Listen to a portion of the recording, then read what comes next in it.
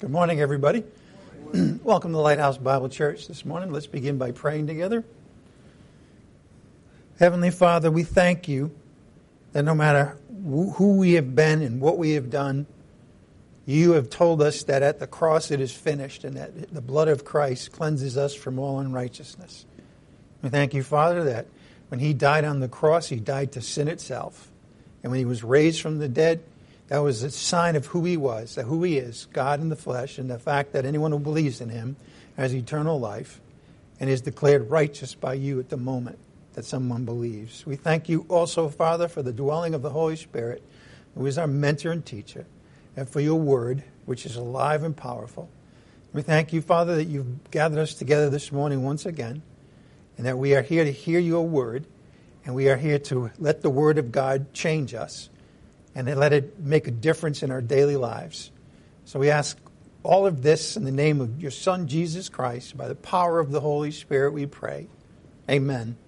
Let's now stand and we'll have our congregation song this morning. Welcome again this morning, everybody.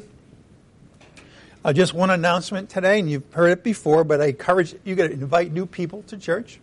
That's the way in which the body of Christ grows, by people hearing the gospel, believing it, and then becoming a member of a congregation and coming here as we do to hear God's word and hear it together. And that is how we grow together. And we want other people to be listening to the good news, to be built up by the word of God. So please invite somebody to our church. And All right, let's begin this morning. The title of today's message is This is Eternal Life, dash. We'll see what that's all about. This is Eternal Life, dash. Well, that title, of course, has a question underneath it. And it's a simple question. And it's a profound question. And it's very simply, what is eternal life?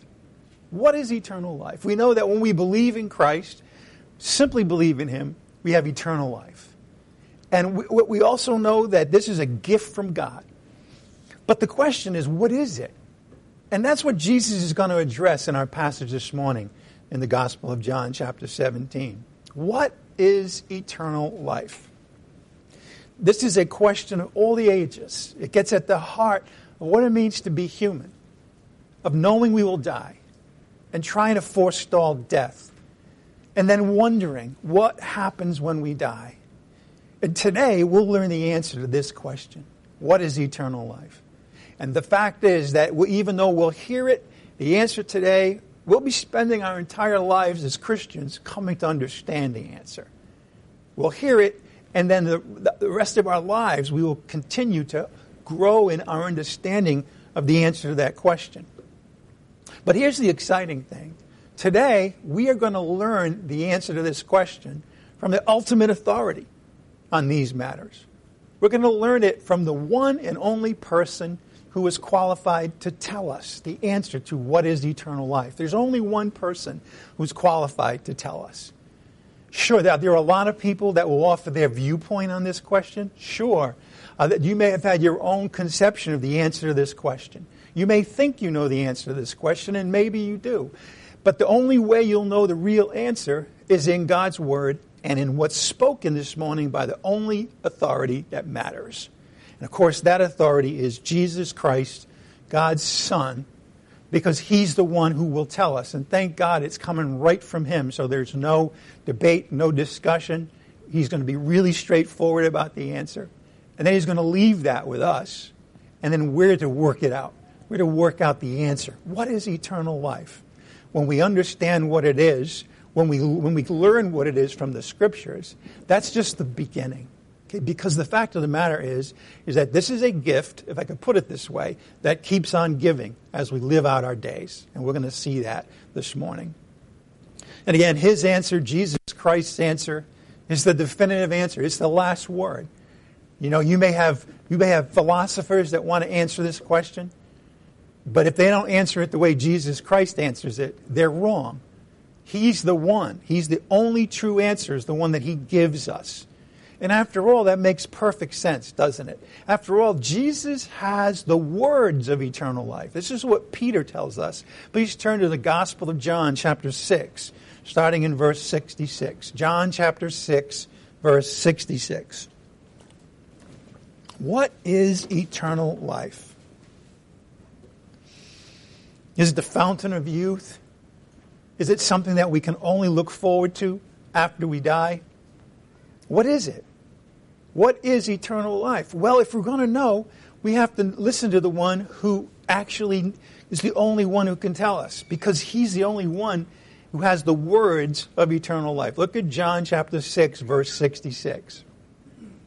As a result of this, many of his disciples withdrew and were not walking with him anymore. This is when Jesus said, unless you eat of my flesh and drink of my life, my blood, you have no life in you. And that was too much, remember, for a lot of the people that were listening to him. They were following him to that point. But when he said that, that was it. And then Jesus turned to the 12. And this is, again, in his humanity, this was a genuine question. Okay? You do not want to go away also, do you? In other words, have you reached the limit of walking with me? Is there what you just heard? Is that something you won't accept from me? And then Simon Peter, the leader of the 12, answered him. And notice his answer. Lord, to whom shall we go? To whom shall we go? If we don't get the answer to eternal life from Jesus Christ, the Son of God, where else can we go? Where else can we go to have the authority? Where else can we go to have the one who actually demonstrates who God is? And Simon Peter recognized this. And he answered, he says, Lord, to whom shall we go? You, and only you, notice, have words of eternal life. In other words, the very words that he spoke were and are eternal life. I want you to think about that for a minute. There's eternal life in words when the words are spoken by the Son of God, Jesus Christ. And he has them. And so Peter, understanding this, realized there's nobody else. There's nobody else that I can go to have the ultimate questions answered. We have believed, verse 69, and have come to know. Notice that expression, by the way. We have believed and what? Come to know. Can you see how that's a process? That is a day by day, month by month. That's Peter having followed him for a while now, having seen a few of his miracles, and having listened to his words, he realized that while he heard it and believed it, then after that, there was coming to know it. It's kind of like a person that you meet and you're very impressed. You want to have a friendship with that person. And so you start with that desire. But then you learn to know the person. You come to know them. And that happens by, a daily situation with them. It happens by having shared experiences. It happens by going through really difficult times together.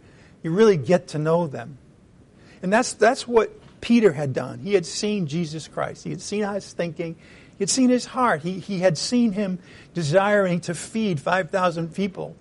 And why? Because they were hungry. And he knew that they weren't just hungry for food, but also for the truth. And Peter realized that Jesus Christ has the truth. We have believed and come to know that you are the Holy One of God. That's unique. There's no other human being that can possibly have that title, that reality, the Holy One of God. And Peter had come to know it. So what's the point? Well, again, the point is that Jesus is the only one qualified to define eternal life.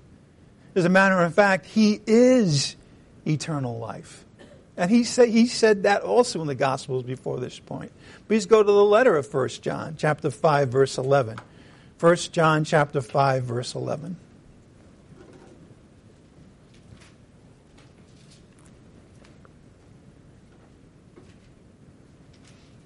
I'm making the case now that there's only one authority.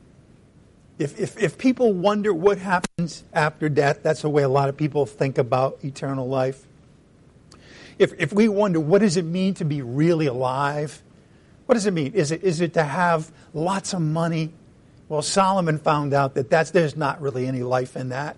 That's vanity apart from a relationship with God, right? Solomon, who had anything he wanted, realized that that stuff was deadly apart from a relationship with the Lord. Job, who lost everything. So you have on the one hand Solomon, who got everything. But what profit is there if you gain the whole world and lose your soul in the process? Job, on the other hand, lost everything. And he came to understand that those things that he lost, like Paul, are inconsequential compared to knowing God, knowing the Lord Jesus Christ. 1 John 5:11. And the testimony is this, that God, and notice this, has given us eternal life. In other words, he's already given it to us. This is a fact. It's already occurred. The God has given us eternal life. And this life is in his Son. In other words, this is a gift. This is a life. And we've been given it. And we've been told where it is. And it's in a person. It's in the Lord Jesus Christ. He is eternal life. Verse 12. He who has the Son has the life. Notice, now. I'm going to say that simple one word, now, again and again this morning, because that's the message this morning. The message this morning is, you have eternal life now. So what are you going to do with it? You have eternal life now. What difference should that be making in our lives? We have eternal life, but do we really know what it is? Do we really understand that, for example, we'll see this, that you can grow in it now in this life? And if so, do you know how? And if you don't, that's quite all right, because that's what we're here to learn and to step into. Remember, I used that imagery of a secret garden. Right? It's a garden. It's on your property. Okay? But nobody ever told you it was there. It was all you knew was just walls and something behind it. And unfortunately, that's as close as a lot of Christians get to understanding what eternal life is. I've heard it. I know it's somewhere out there. But I don't have the first idea what it is. Never mind living it, right? Well, there's a key to getting into the secret garden. And the key is faith in God's Word. And that's something that once you open that key, then you're in that garden. And that garden as an image now is eternal life. And you can have it in time. You can step into it.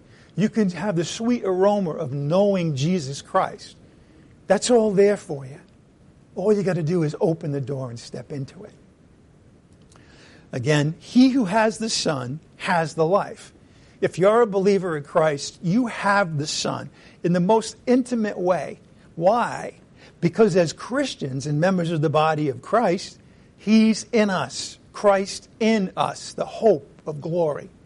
And we're in him. We are in Christ. If anyone is in Christ, new creation. And guess what? That's who we are. Now, a new creation has a new life, doesn't it? And that new life is not physical life.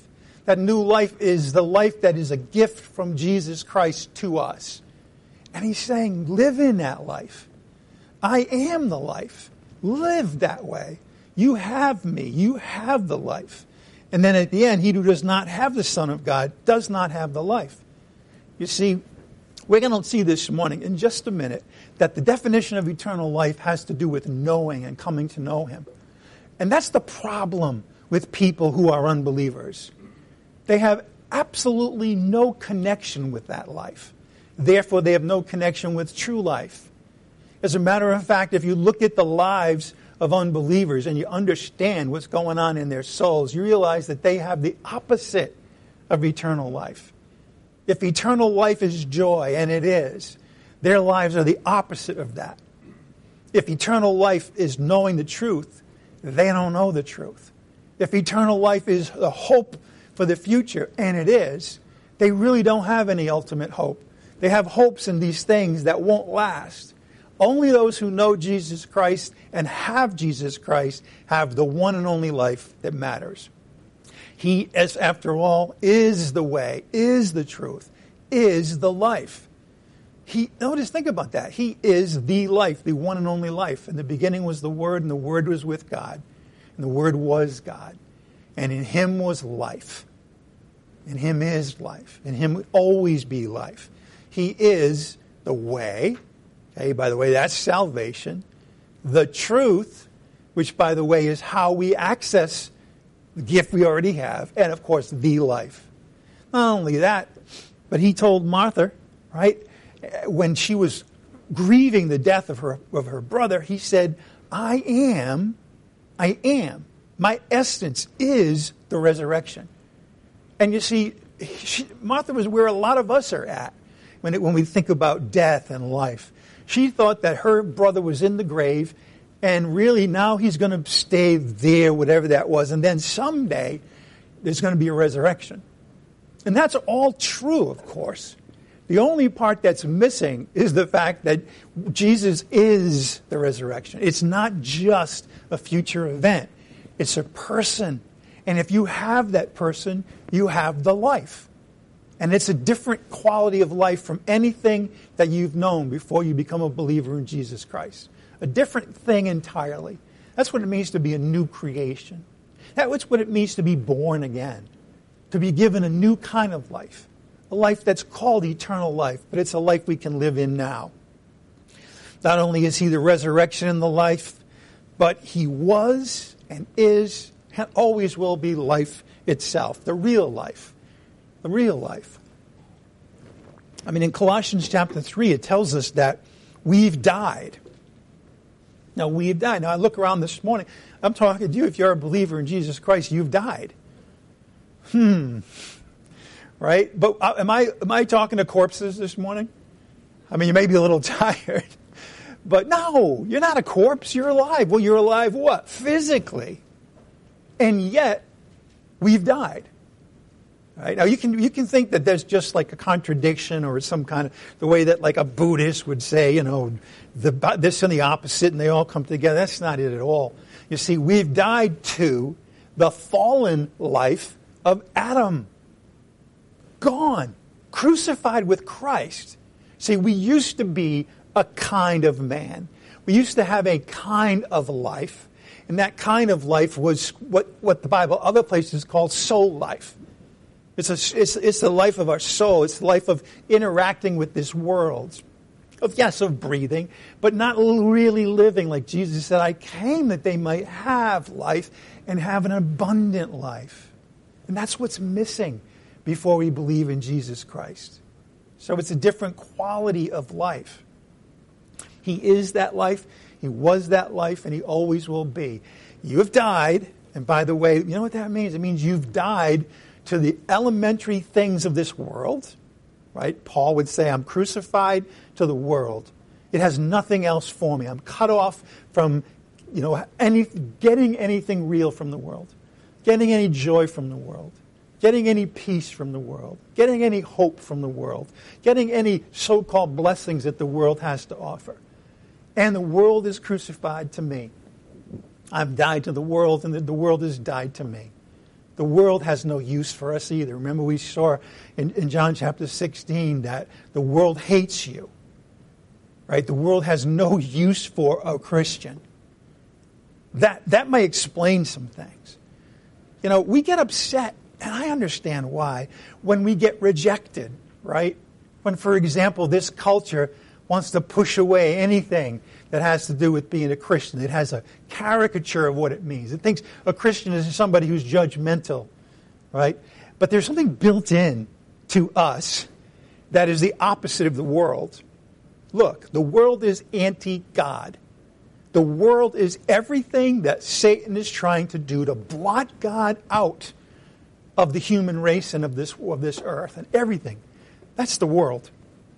So it's sort of, if I could talk about it, it's negative God. You see, but as Christians, we have what? Positive God.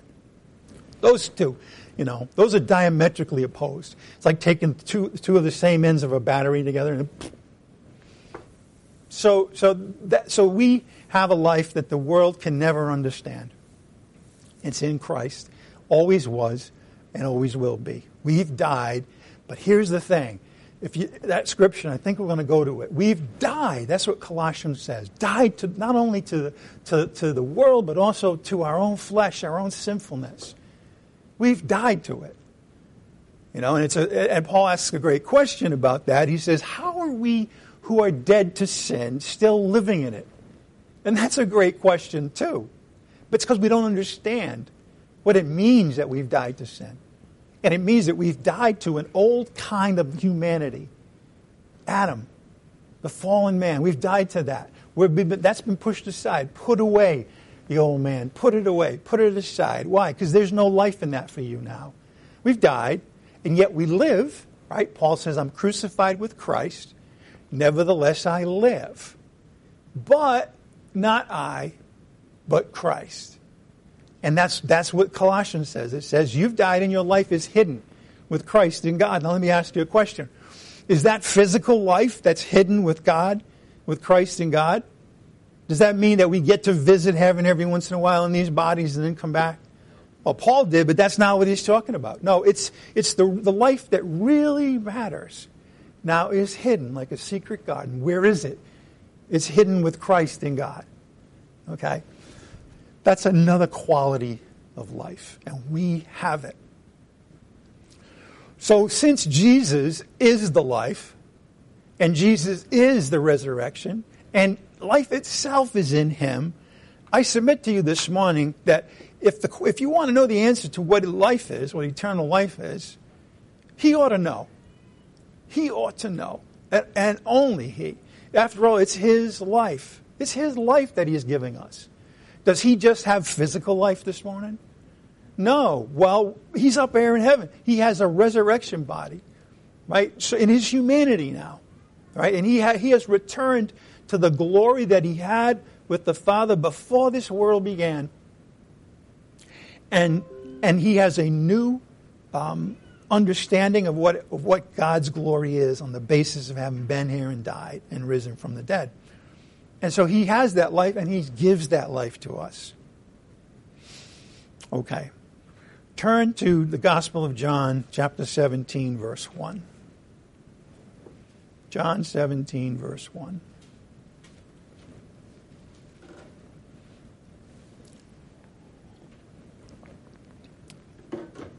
So far, I've been making the case that if we want to know what eternal life is, we've got to go to Jesus. But what is it?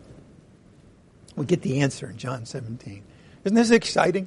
Isn't this a reason to get up in the morning? I wonder how many people this morning long for a life that they don't have, and they don't know why. They can't have it. Nothing is working out the way they're supposed to do. By the way, that is the definition of life without Christ. That is the definition of the fallen life. We can never quite get what it is that we think we've been designed to get. That's that vanity. Okay, well, we have the answer to that. And here's the answer to it. Look at John 17:1. Jesus spoke these things, and lifting up his eyes to heaven, he starts praying, and he says, Father, the hour has come. And we know that that's the hour that he's going to die. That's the hour the reason he has come into this world is to die.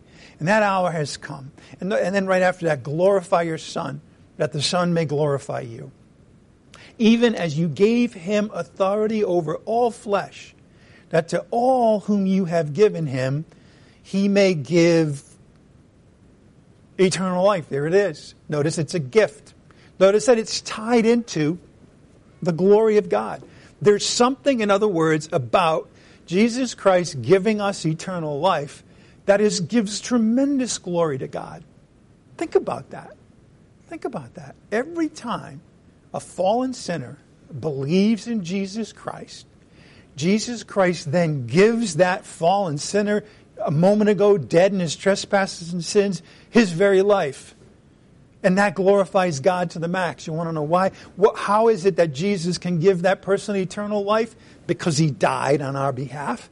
Because he dealt with everything that would have prevented God from allowing Jesus to give us eternal life. Namely, our fallenness, our sins, the fact that we have sin in the body. All of those things have been canceled out. And therefore he says, now here, give that gift to whoever believes in you. And what is it? Verse 3. This is Jesus now, and he's saying, this is eternal life. This is the answer to the ages, to the question, what is the meaning of life? Why am I here? What happens after I die? Why aren't things working out? There's something missing. This is eternal life. But notice the answer to this. This is eternal life that they, and that in context, that's the disciples here, first of all, but us coming on over the generations, the disciples spreading the gospel, and now that's us also. This is eternal life, that they may know you, the only true God, and that they may know Jesus Christ, whom you have sent. Notice, this is eternal life. What is it? It's knowing Jesus, like we sang this morning. It's knowing God the Father. Let that sink in for a minute. In other words, there's something tied up with our coming to know Him that actually is eternal life. That when we learn things about Him, when we get to know Him, we understand and know Him, as Jeremiah says, who He is, that He's a God of mercy. And we've experienced that mercy in our lives. We thought we were dead because of something that we did, and then we received the mercy of God, and we have life springing out. Jesus Christ said when He gives us the Spirit, that will be a fountain of water, of life, going up to that eternal life.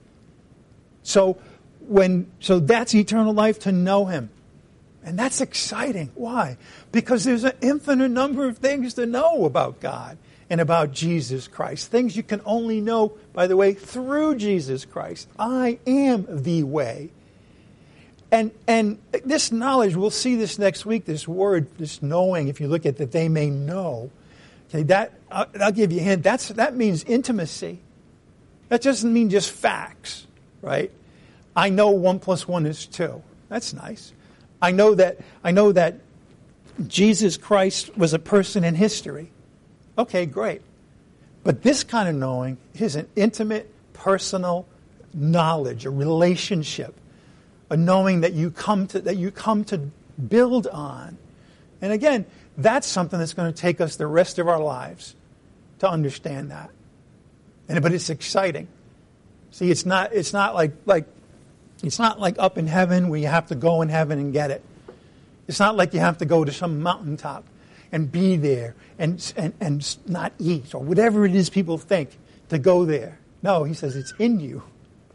You have access to it all the time, that they may know you, God, the only true God, and Jesus Christ, whom you have sent.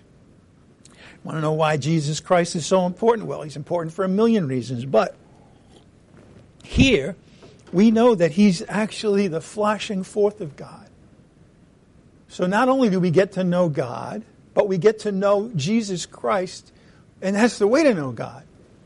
He just got finished saying, have I been with you so long, and you still have not come to know me? He said that to the disciples.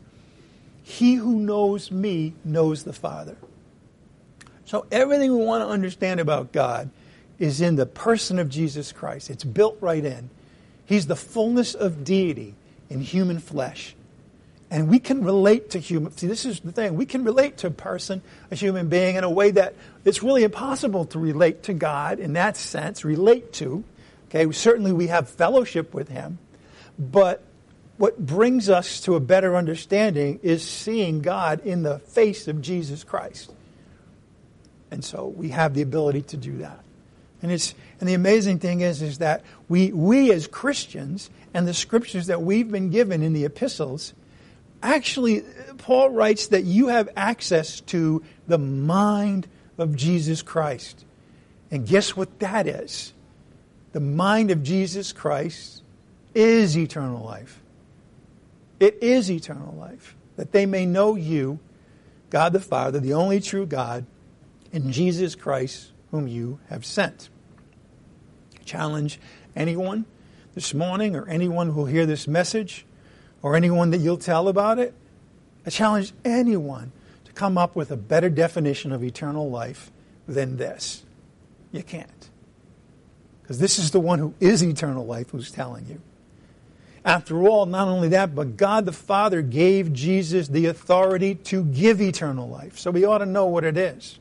And as we've seen, not only that, but God's glory is bound up. God's glory, the manifestation of who He is. The glory that Moses wasn't allowed to look at. And he asked afterwards, and the Lord said, I'll pass by you, but here's my glory, right? I will have mercy to whom I will have mercy. And you see, as we live and as we fail, And as we recognize that we're totally dependent on the mercy of God, totally dependent on the grace of God, what happens is that knowledge we can then step into. We can say, I'm going to now change how I'm looking at my failures because I know that God is merciful and He's forgiven me of those things. And that gives us new life. See it? We get in contact with that life that we've been given.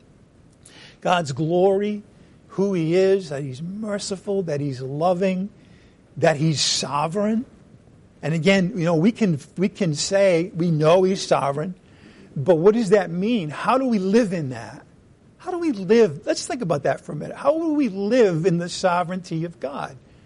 One big way is through our prayer life. Through our prayer life. We're in a situation where we have no idea what's going to happen. We're in a situation where we have no solution to something. We have a situation where it's out of our control. It's out of control. It's then where we then realize, but wait a minute. I have a personal relationship with the one true God. And I know that one true God who loves me, and boy, today I need Him to love me today. I need Him to basically take over. I say, listen, Lord, if it's up to me, I'm going to blow it. If it's up to me, it's over. And by the way, we should come to that point in our lives, right? That's part of dying to the world, understanding that you have died. If it's up to me, it's over, right? I have no confidence in my flesh. Wait a minute. Here I am. If I'm just this guy who's like navigating through my life, and then anything about me is not going to help, where are you? There's only one place you can go, to a God that's sovereign. And you say to yourself, He has got this all under control.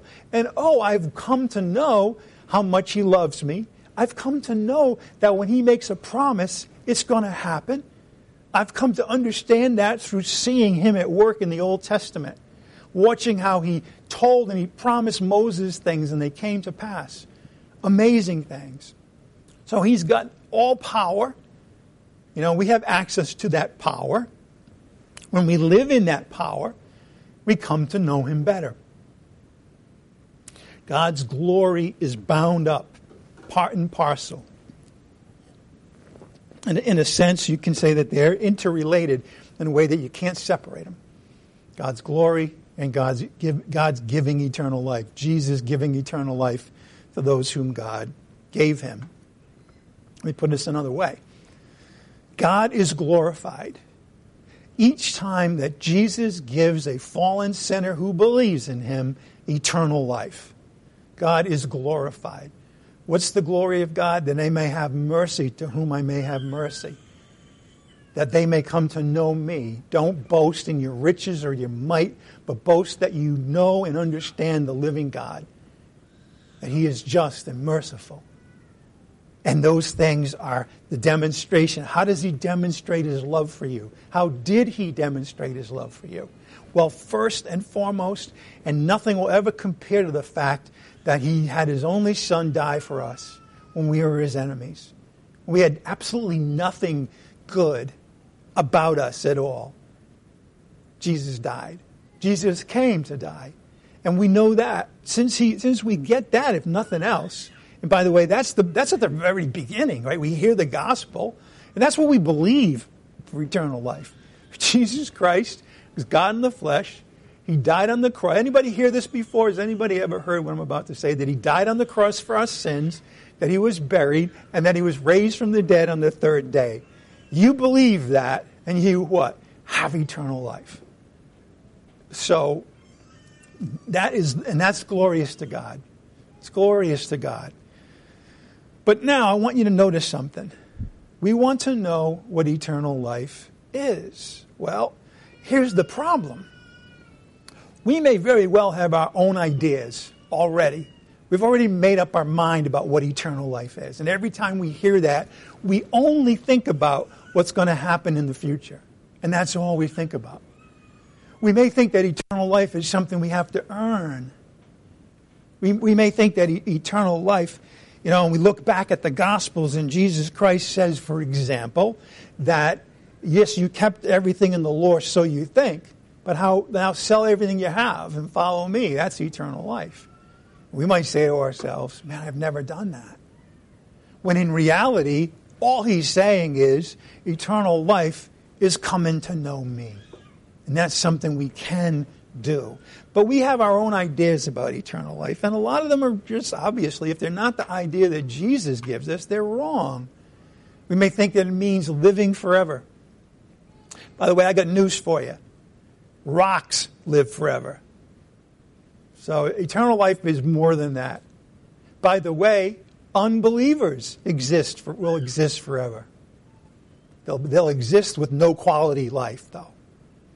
You see, eternal life is not simply living forever, existing forever. You may think of it as an awesome fountain of youth, but the best that fountain of youth, which doesn't exist, could possibly give you is more of this soul life, longer period of it. But here on earth as fallen sinners. Do you think God wants to give eternal life so that we can remain sinners forever? No. It's something else. It's another life entirely. And Jesus tells us this morning.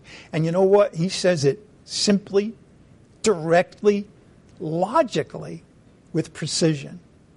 What is eternal life?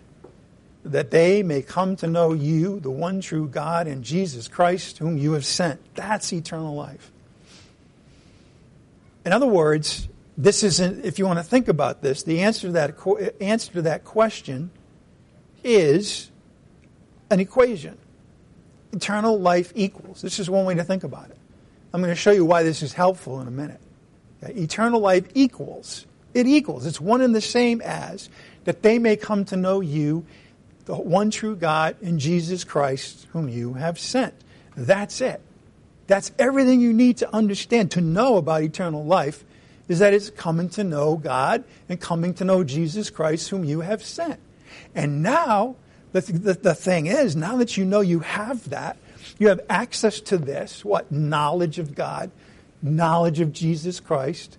Now, we are, it's what our calling is now, is to get to know Him.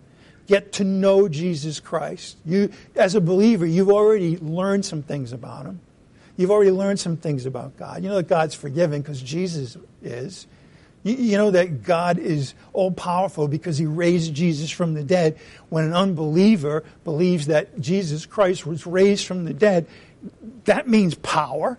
All right? So you know some things, but there's so much more to learn. That they may come to know you and Jesus Christ whom you have sent. In other words, eternal life equals people who are believers coming to know, getting to know the one true God, getting to know all about Him, getting to know how He thinks, getting to know how he does things, getting to know His heart, the things that He loves, the things that please Him, getting to know Him as you would get to know a person.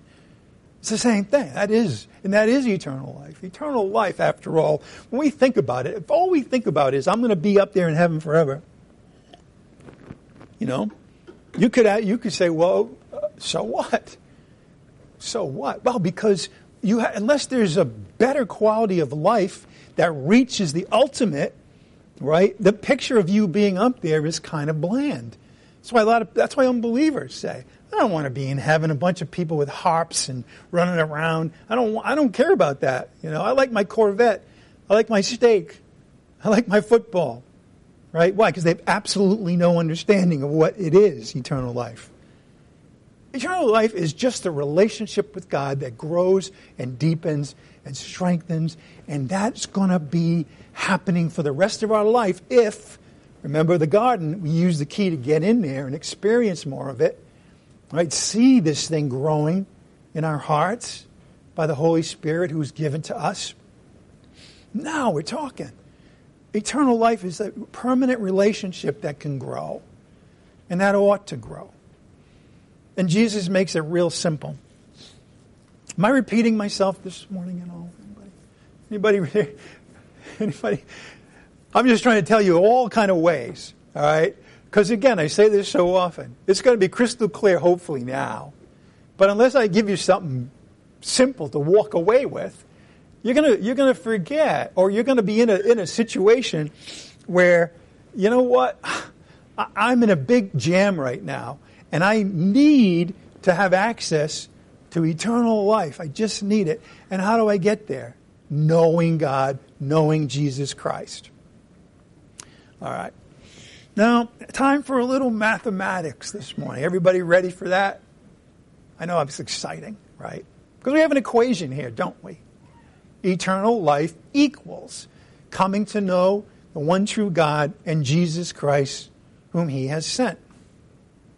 God sent Jesus Christ into the world so that whoever believes in him will not perish but have eternal life.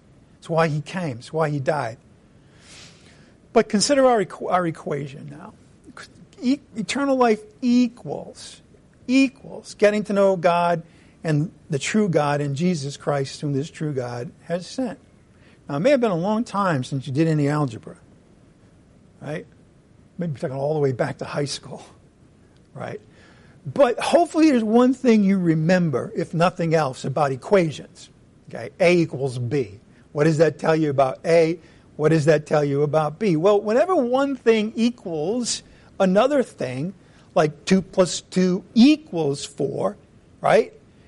If it's one thing, either side of the equal side is the same. Whatever is true about one is true about the other. If 2 plus 2 equals 4, and 4 is a positive number, guess what 2 plus 2 is? A positive number. Whatever. If I multiply 2 plus 2 by 10, what do I get? 40. If I multiply 4 times 10, what do I get? 40. Whatever is true about one is also true about the other, on either side of the equal sign. Now, why am I talking about mathematics this morning? Why? Because when we see the eternal life and knowing God and Jesus Christ that way, it opens up all kinds of things. Why? Because now I can go to the right side and say, whatever is true about knowing God is true about eternal life. I can go this way. Whatever is true about eternal life is also true about knowing God and Jesus Christ. Now think with me a little bit here. All right, I know I'm challenging you, but do believers by definition know the one true God? Or they know nothing about the one true God? Believers. They know a little bit. They know something, right? Okay. So that's true. I mean, they know he exists, right? You can't become a believer in Christ if you don't think God exists. They know that he's holy and you're not. That's the whole reason you need a Savior. And they know that he sent Jesus Christ for us to be our Savior. So yeah, by definition almost, believers know something about the one true God. Okay, how about Jesus Christ? Do believers know Jesus Christ? Absolutely, you have to, right? He's our Savior, right? When we were dead, God made us alive because of what Jesus did, right? As a matter of fact, you really, to get the gospel accurately, you have to let people know that Jesus Christ is God in the flesh. That's certainly knowing something about him. That's sort of coming to start to have a relationship with him at a very rudimentary level. He's my Savior. And all that ultimately means, right? That, yeah, I deserve to be under the wrath of God. And yet, this person, Jesus Christ, died for me so that I would no longer be under the wrath of God. Oh, I get to know something about him. So do believers know Jesus Christ? Absolutely.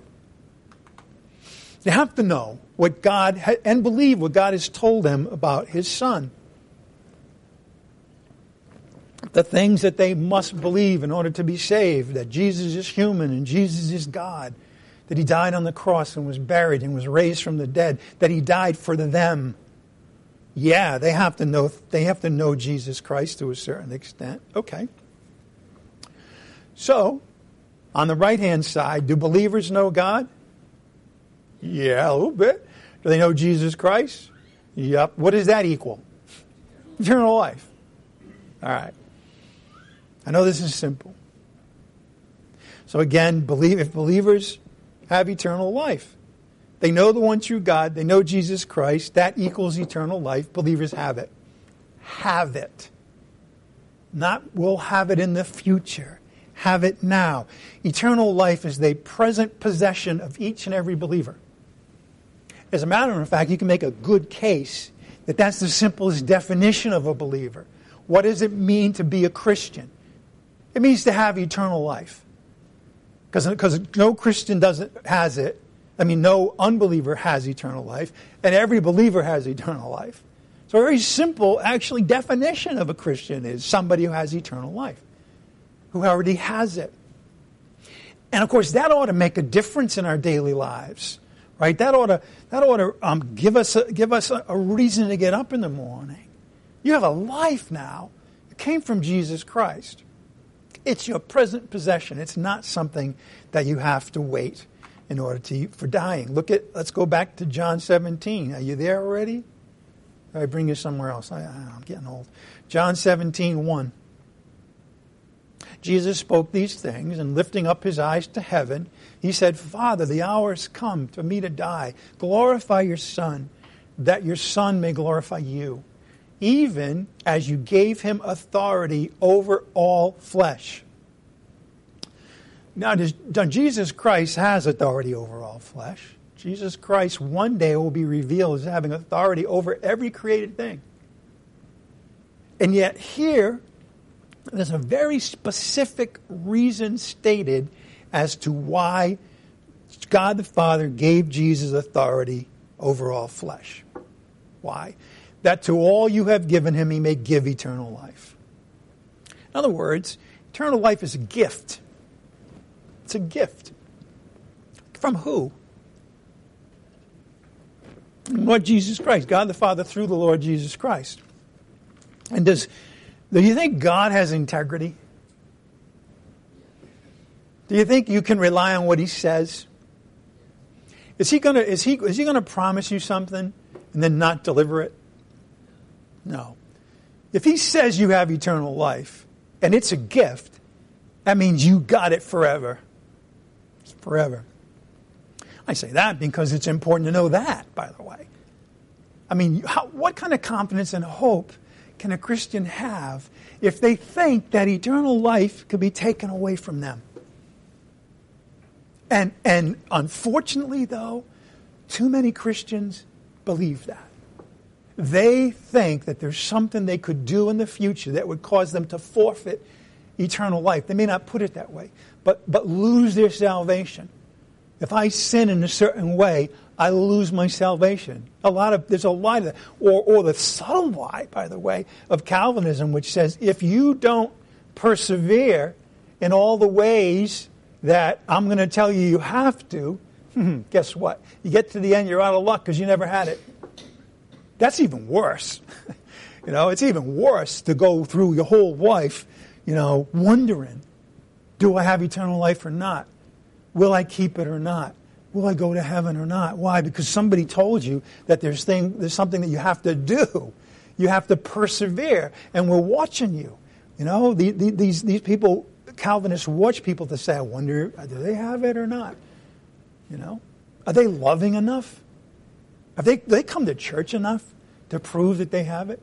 See, that's even worse. It's even worse. I mean, there's some churches that say you can lose it, but to say that you'll never know you have it, even worse.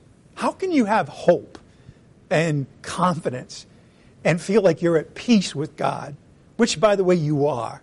How can you believe that your sins are forgiven if you think you may not even be a Christian? Right? I'm just saying that because we have to be aware, of all the lies that are being told to our brothers and sisters in Christ. And how precious. I know this is simple this morning. It's really straightforward, It's block and tackle, if you will, because it's Super Bowl Sunday, I'll put it that way. It's the simple stuff, right? It's a gift. And it's a gift that Jesus Christ gives everyone who believes in him. And God's not going to take it away. Look at John chapter 10, verse 26. John 10, 26.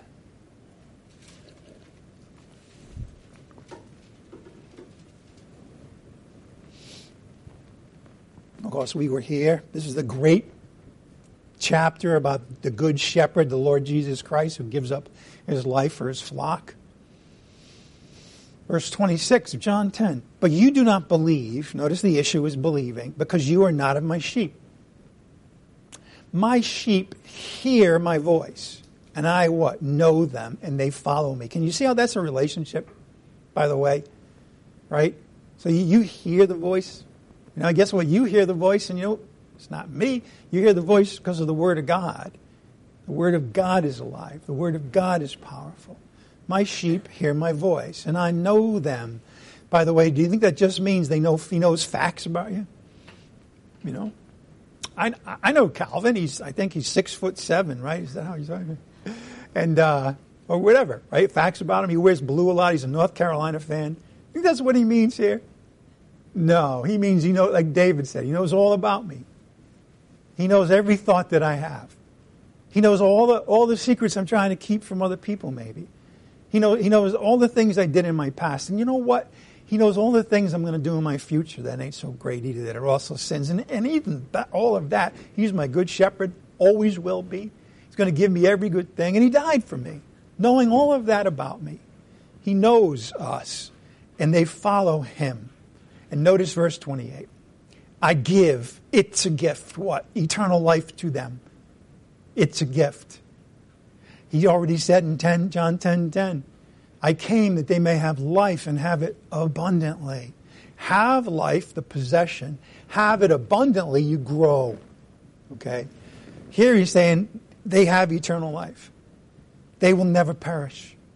And what's the next three words? And no one, nothing present, no things to come, nor height, nor depth, nor any created thing will ever come between you and the love of God in Christ Jesus.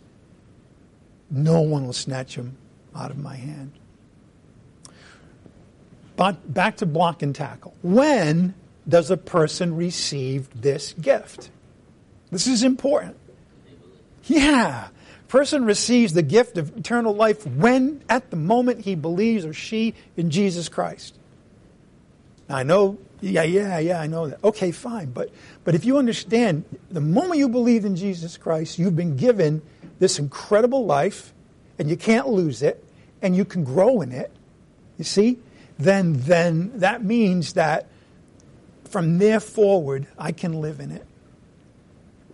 That's why I'm taking this one step at a time this morning. Look at John chapter, let me see, do I have that? Yeah. Look at John chapter 5, verse 24. John 5:24.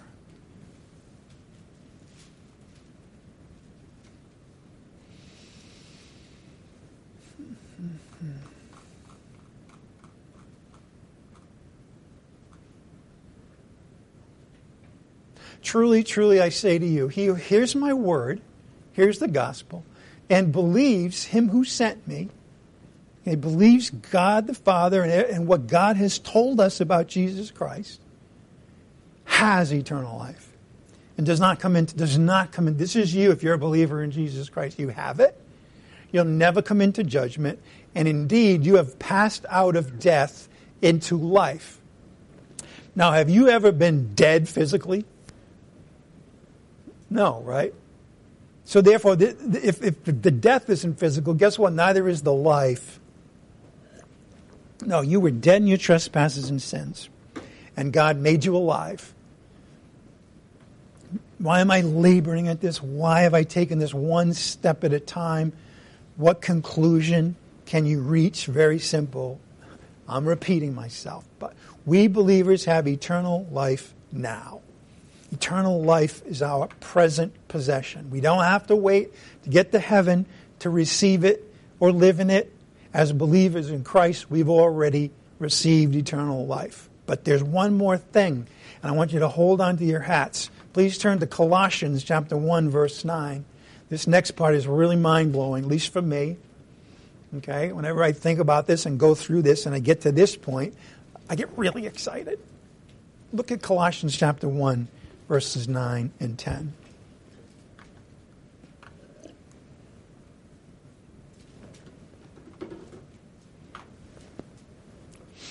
Colossians 1:9. Now, who's Paul writing to? The Colossian church. He's writing to a congregation of believers. What does he say? For this reason also, since the day we heard of it, we have not ceased to pray for you and to ask, notice, that you may be what? Filled with the knowledge of his will. So in other words, you can grow in the knowledge of God's will for you. That they may be filled up with the knowledge of his will, in all spiritual wisdom, in all understanding, that they may come to know him better, so that you will walk in a manner worthy of the Lord, to please him in all respects, bearing fruit in every good work, and, notice this part, increasing in the knowledge of God. Now, of course, verse 10 also tells us, how it is that we experience more eternal life. We'll get to that next week. Okay, it has to do with our walk. But here's a simple question. Can we now grow in our knowledge of the one true God? Can we grow in it? Yes, we can. Look at Colossians 2, verses 1 to 3. Just go forward. For I want you to know how great a struggle I have on your behalf, and for those who are at Laodicea, and for all those who have not personally seen my face, that your hearts may be encouraged, having been knit together in love, and attaining to all the wealth that comes from the full assurance of understanding, resulting in a true knowledge of God's mystery, that is Christ himself. What's he saying? He's saying you can attain to more and more wealth, and that's Christ himself. It's a true knowledge of God's mystery. And you can come to a fuller and fuller assurance of understanding that. And in fact, in Christ are hidden all the treasures of wisdom and knowledge. And now, because knowing Jesus Christ is eternal life, can we grow here? Does it say we can grow in the knowledge of the one true God? Yes. Can we also grow here in the grace and knowledge of Jesus Christ? Yes. As a matter of fact, Peter uses those exact words, doesn't he, in 2 Peter 3:18. Grow in the grace and knowledge of our Lord and Savior, Jesus Christ. In Philippians, Paul says that in fact, go to Philippians 3:10 as we wrap things up. I want you to see this.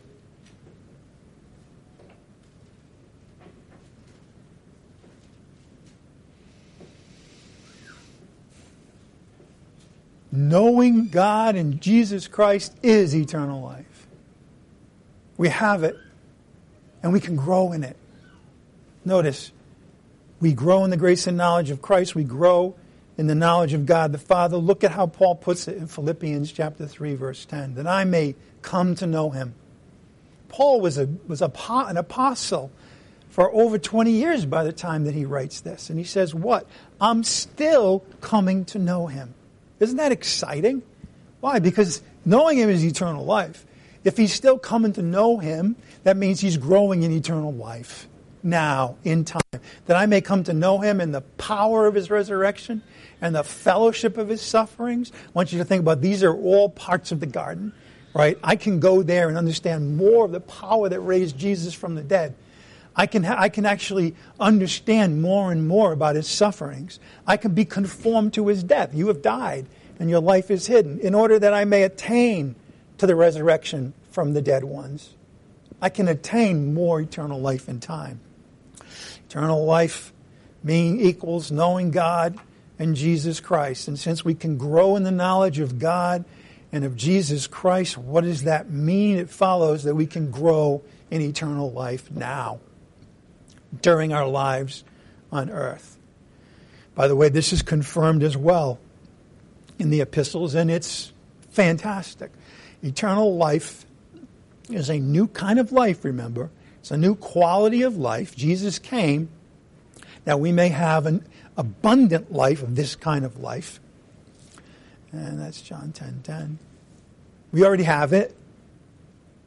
But in addition to the Bible saying that we can grow in the grace and knowledge of Jesus Christ, the Bible says something else. And this is where we're going to close. Look at 1 Timothy chapter 6, verse 12. That's where we're going to end.